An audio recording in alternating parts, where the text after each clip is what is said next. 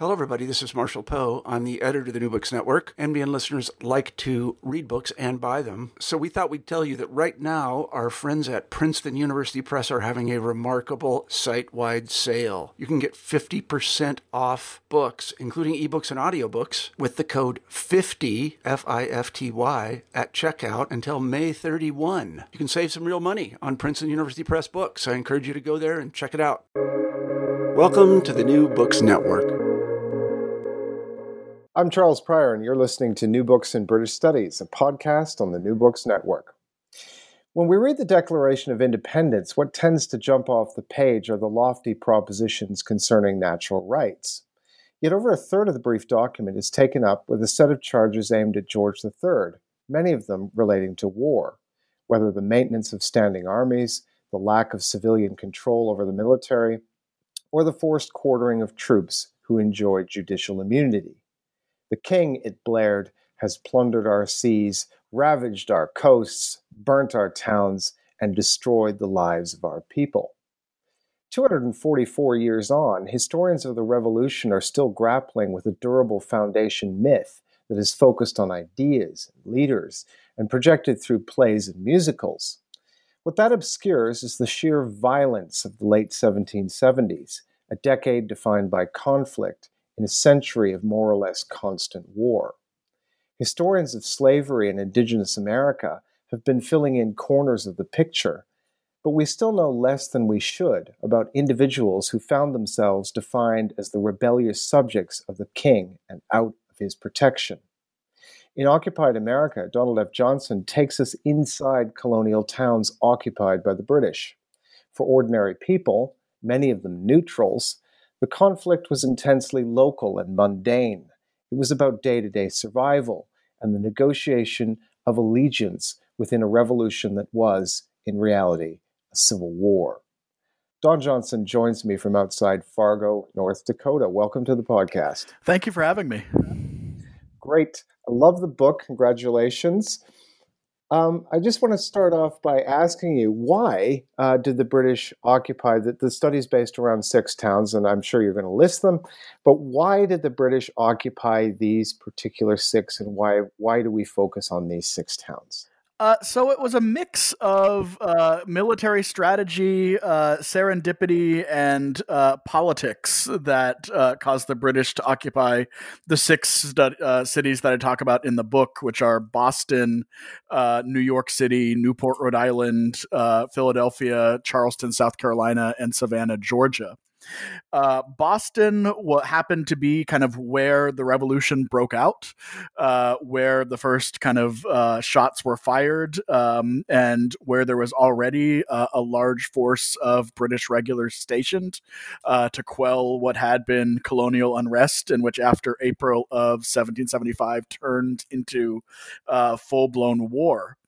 After they were forced to evacuate Boston in March of 1776, the British chose, when they returned to the rebellious colonies in August of that year, explicitly chose New York City as their base of operations for quashing the rebellion, and so they invaded Long Island and Manhattan Island, seized those spots as principal kind of Deepwater Harbor, a spot to resupply their troops, and to use as kind of a bastion for instilling loyalty among the countryside.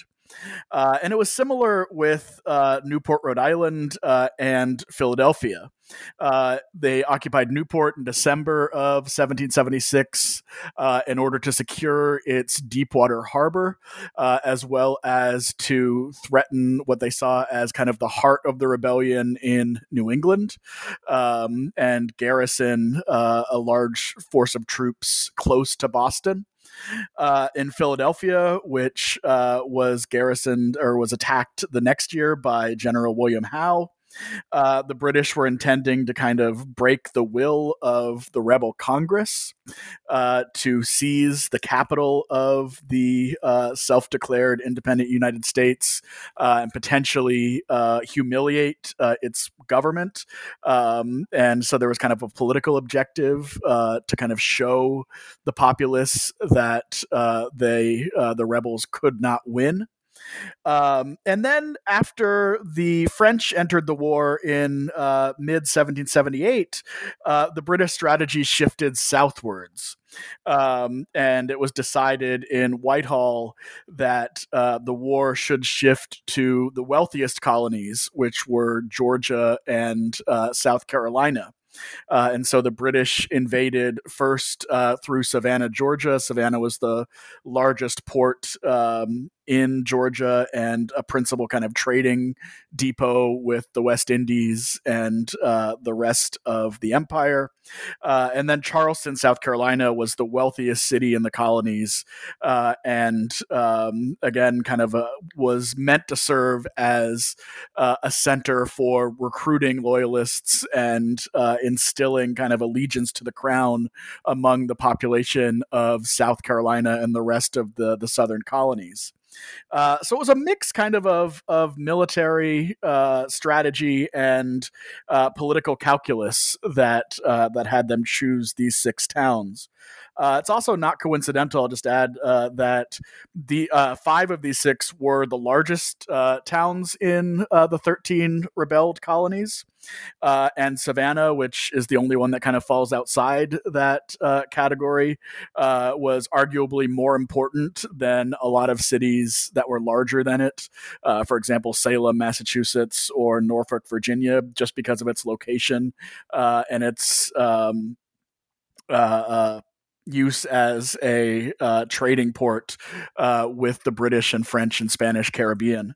So again, a mix of military and political necessity mixed in with some serendipity, such as in Boston.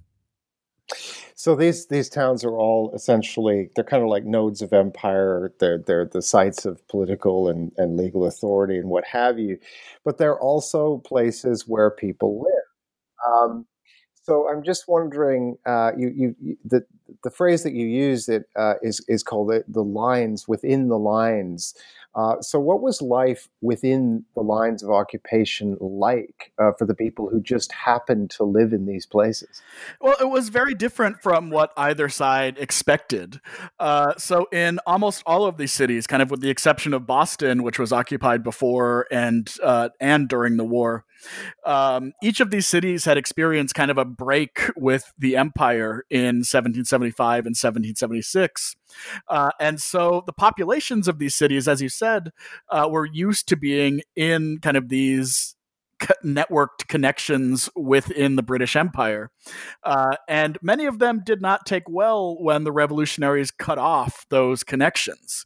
Many people, especially in New York, in Newport, in Charleston, and Savannah, made their livings through these connections, through mercantile activity with Europe, with the West Indies, with Africa, and even in some cases with Asia. And a lot of them, when the British retook the cities from the revolutionary armies, believed that the king's peace would arrive and that they would be able to resume their livelihoods. And that they would essentially be kind of reconnected to that kind of British commercial world. And in some cases, they were. In some cases, one of the most striking examples I found was a businessman in Newport, Rhode Island, named Stephen Ayrault. And his letter book demonstrates that, 2 days after the British landed, he was already writing to his contacts in London and in the Midlands of Great Britain, ordering hardware, ordering textiles, ordering basically whatever he could to sell in Newport. So there was this expectation that commerce would resume and that there was going to be a lot of opportunity. And there were opportunities for not only kind of merchants like Ayrault and like others, but also for folks that had been disenfranchised under the revolutionary regimes.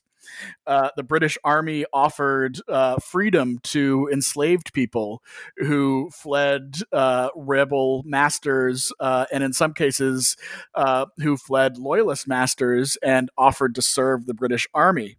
In New York City, for example, pretty early on, the commander of the city issues an order that all Negroes that fly from the enemy's country are free.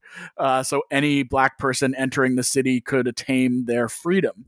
In Charleston, it's a little bit different, and they spend a lot of time kind of ferreting out which enslaved people belonged to those who were loyal to the empire and which belonged to revolutionaries. But in all cities, there is a large kind of free black ex-slave population that benefits tremendously from the opportunities of occupation. Similarly, there's a lot of kind of fluidity in gender roles in occupation. There's opportunities for women who would earlier have been more subjugated or subject to their husband's father's male relatives to go out and socialize and achieve an economic and social independence from their families in occupied society.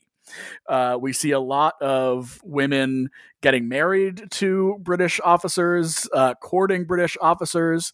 In New York City, courtships were so common that they were almost kind of, it almost became a satire in a lot of kind of gentlemen's magazines and in a number of publications. The kind of trope of the dashing British officer seducing usually a teenaged kind of middling sort American woman.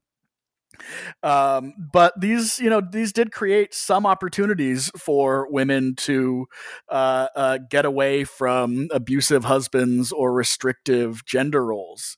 One of the examples I have in my book is a woman who ran a boarding house in New York City who actually turned occupation to her advantage both socially and economically. She housed prisoners of war from the Continental Army in her inn and accepted from them the continental pay that they had gotten in their service. And then when she had enough of that, she would go outside of the lines into revolutionary New Jersey, sell that continental money, use it to buy food at basically cut rate prices, and take that into town and sell it back to food merchants inside the occupied town. And her status as a woman, as a civilian, allowed her to do this. It also allowed her to break free from an abusive marriage that she was in, and to assert her own economic independence and ultimately to throw her husband out of the house. So there were a lot of opportunities for merchants, for free blacks, for ex-slaves, for women. But there was also a lot of privation. Food prices went up sometimes by a factor of 4. In New York City, bread prices skyrocketed pretty much as soon as the British Army arrived and stayed high throughout the 6-year occupation. In Newport, Rhode Island, which is situated on the southern end of Aquidneck Island in Narragansett Bay.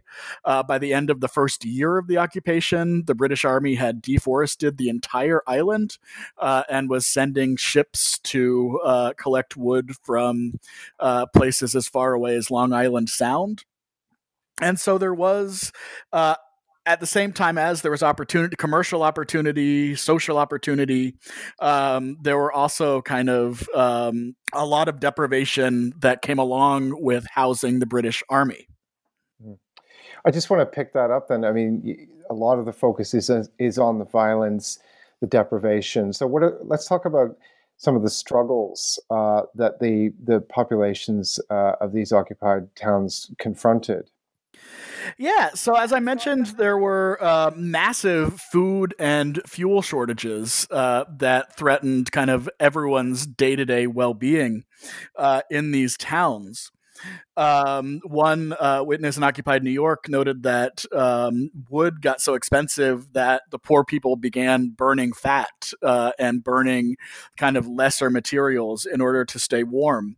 And we do know from climate records that the winter of 77, 78 was one of the coldest winters in the second half of the 18th century. We know that in Newport, Rhode Island, for example, people froze to death because they could not get the fuel that they needed to heat their houses and to survive through that winter. But there were also kind of political and just kind of personal dangers as well.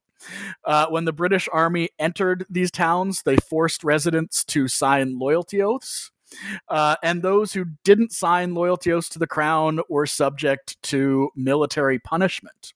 And military punishment also was imposed for a number of different crimes that would have ordinarily been handled by a civil court. For example, in Boston, a woman who was found to have slaughtered the wrong cow, basically she stole her neighbor's cow and killed it, was sentenced to 50 lashes behind a wagon. And for a civilian, this would have been almost a death sentence for someone not used to military punishment.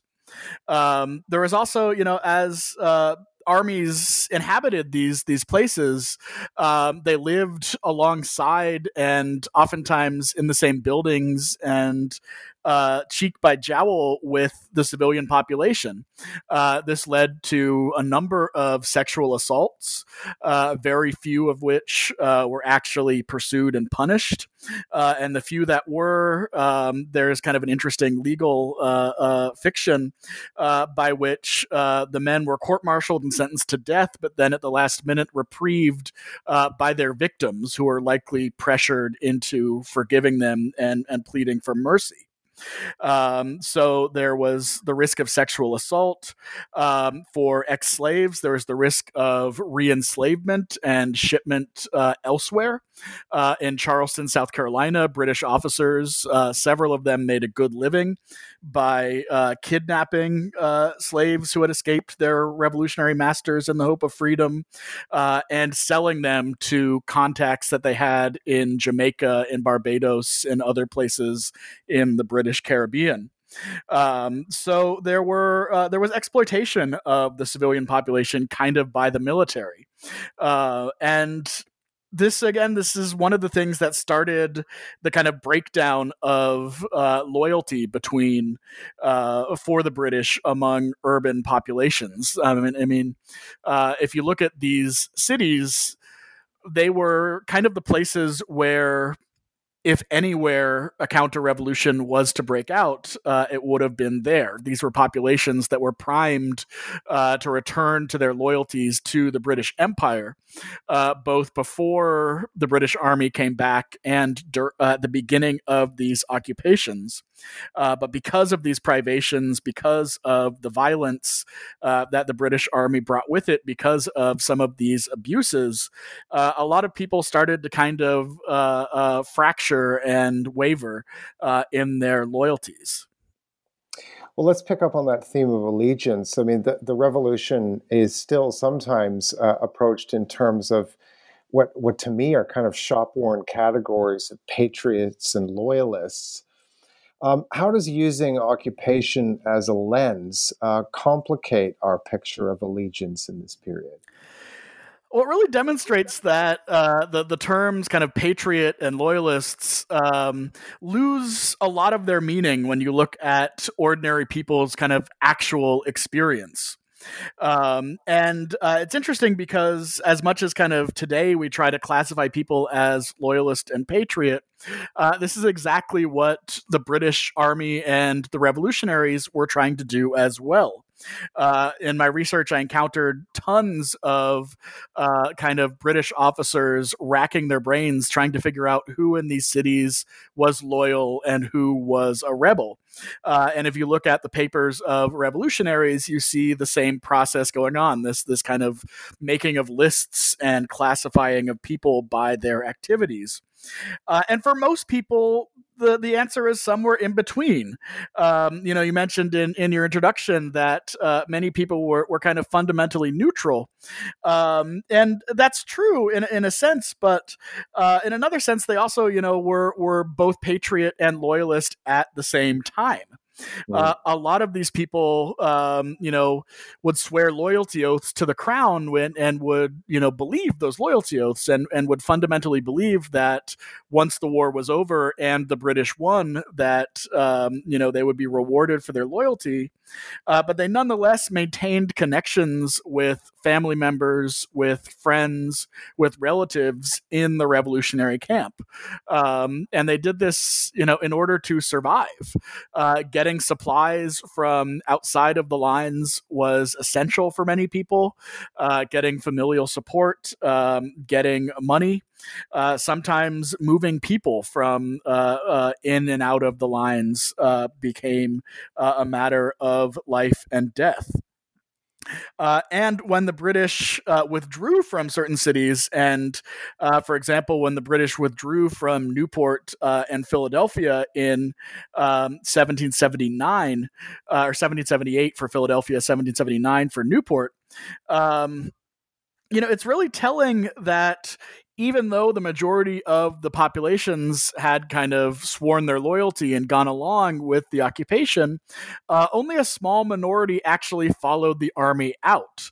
Only a small minority actually, would choose British rule explicitly over kind of being returned to revolutionary rule. And so it demonstrates that there was this kind of give and take. There were people who were hedging their bets, keeping ties to both sides. And, it's hard to kind of know where to classify these people politically. And I think, as in other situations where civil wars occur and where revolutionary struggles occur, I'm thinking of, for example, the English Civil War, the French Revolution, and going forward, there is this kind of ambiguity, which is not helped by the fact that it oftentimes was intentional and a survival strategy on the part of civilians living through these struggles. So when the war comes to an end, there's the high-level negotiations taking place in Paris that result in the treaty. But you point out that these occupied places became centers of reconciliation. So how was the peace established in these urban locales? Well, so after Yorktown, so essentially after October of 1781 and into 1782, when the writing seems to be on the wall and peace talks are going on between the new United States and Great Britain in Paris and in London, what you see is a lot of civilians kind of using these British occupied territories. And by this point, it's primarily New York City and Charleston, South Carolina. And even Charleston is abandoned at the end of 1782. In order to kind of make their own personal pieces, to kind of try to write some of those ambiguities and come down either on one side or the other. And again, you see a lot of flexibility in which side people are willing to come down on. One of the most fascinating figures I found in the research was a man named Henry Addison, who was a clergyman, a minister in the Church of England serving a parish in Maryland when the war broke out in 1775. And in 76, he flees to England, where he lives in a remote village about 3 hours outside of London. And by 1781, he wants to return to North America and return to the property that he left in Maryland. He's decided that he's not a Republican. He still favors the British Empire, but that he can make his peace with living under Republican rule if it means that he can go back to living among his neighbors, to his farm in Maryland, and to his family members. But how to go about that is really tricky because he can't exactly just write a letter to the governor of Maryland or the representatives from Congress from his parish in rural England. So he travels to New York under the protection of the British Army, obtains permission from the commanding general of British New York to engage in personal negotiations with the revolutionaries. Ends up finding a relative of his in the Maryland Revolutionary Legislature who's willing to intercede for him. But at the same time, he hedges his bets. Like many of these people, he obtains for himself a kind of a no-show chaplaincy on a British ship of war. This was essentially a sinecure, a job that he would not have to show up for, but would give him an excuse to remain in either New York City or Halifax as long as the ship that he was technically assigned to was in North America. And so he's using kind of his connections to the Church of England and to the British, as well as his connections to the revolutionaries to kind of try to settle his post-war affairs. And he ends up essentially with this arrangement that he himself, as a loyalist who fled, cannot reclaim his property, but his daughter can. And through his son-in-law, who is ultimately granted his farm and his other property in Maryland, he's able to return to the state and live out the rest of his life in the revolutionary United States. So it's these kind of negotiations that are made possible in these sites where people can kind of come in and out of the lines and make their own personal pieces. And finally, so what happened? What happened to memories of occupation in histories of the Revolution, and what looks different when we put it back, and even as you've done, put it at the center? That's a great question, and I mean, occupation and these ambiguous experiences don't really fit into early histories of the Revolution. I was just reading a new book on history of the Revolution, Past and Prologue by Michael Haddam, which entirely skips the war years, and that tends to be the case for kind of modern histories, that the war is neglected. And this was true also for historians of the earliest historians of the Revolution. David Ramsay, for example, does not mention the experiences of occupation, even in his earliest history, which is a history of the Revolution in South Carolina, despite the fact that he himself was captured at the Siege of Charleston in 1780 and spent about a year in occupied Charleston as a paroled prisoner of war. And so would have seen many of these ambiguities and this kind of nuanced situation close up. And the reason for this is that it doesn't fit into the kind of patriotic narratives that people like Ramsay, people like Mercy Otis Warren, these kind of early national historians were trying to set up. And were trying to establish in the first decade or two after the end of the war and in the beginning of the early republic. And as these historians are doing this, they're at the same time being aided by people who experienced occupation themselves, who are very willing to kind of forget about their experiences, or at least kind of push them under the rug in order to live comfortably and securely in the new republic. One of the people I found in my research was another innkeeper in Newport, Rhode Island, named Mary Almy.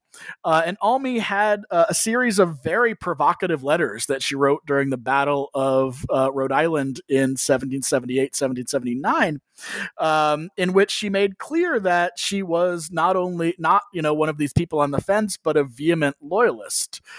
She writes, for example, that God can take the Frenchmen to hell, and that the British Army should march victoriously through the streets.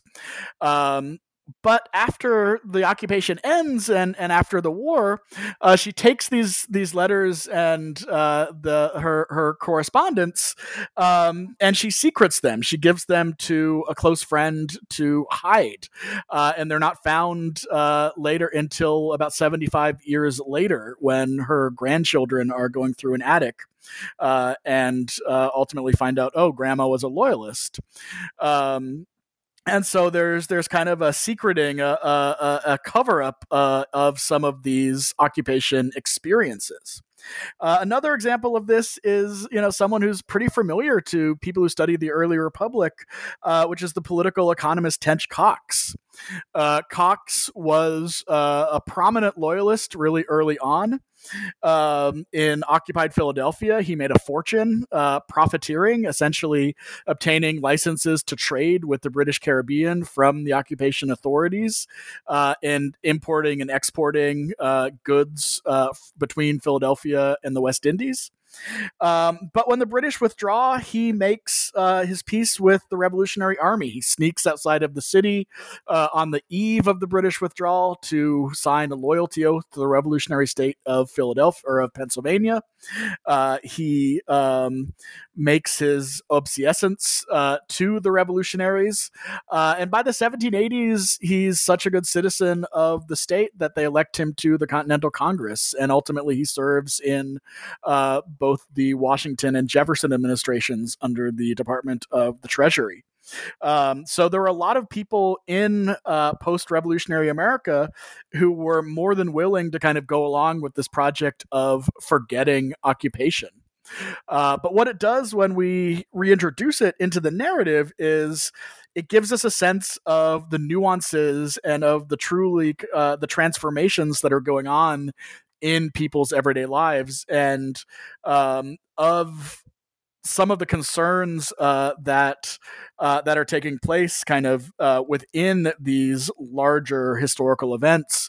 And it also shows us how ordinary people contributed both to the causes and the outcomes of some of these events.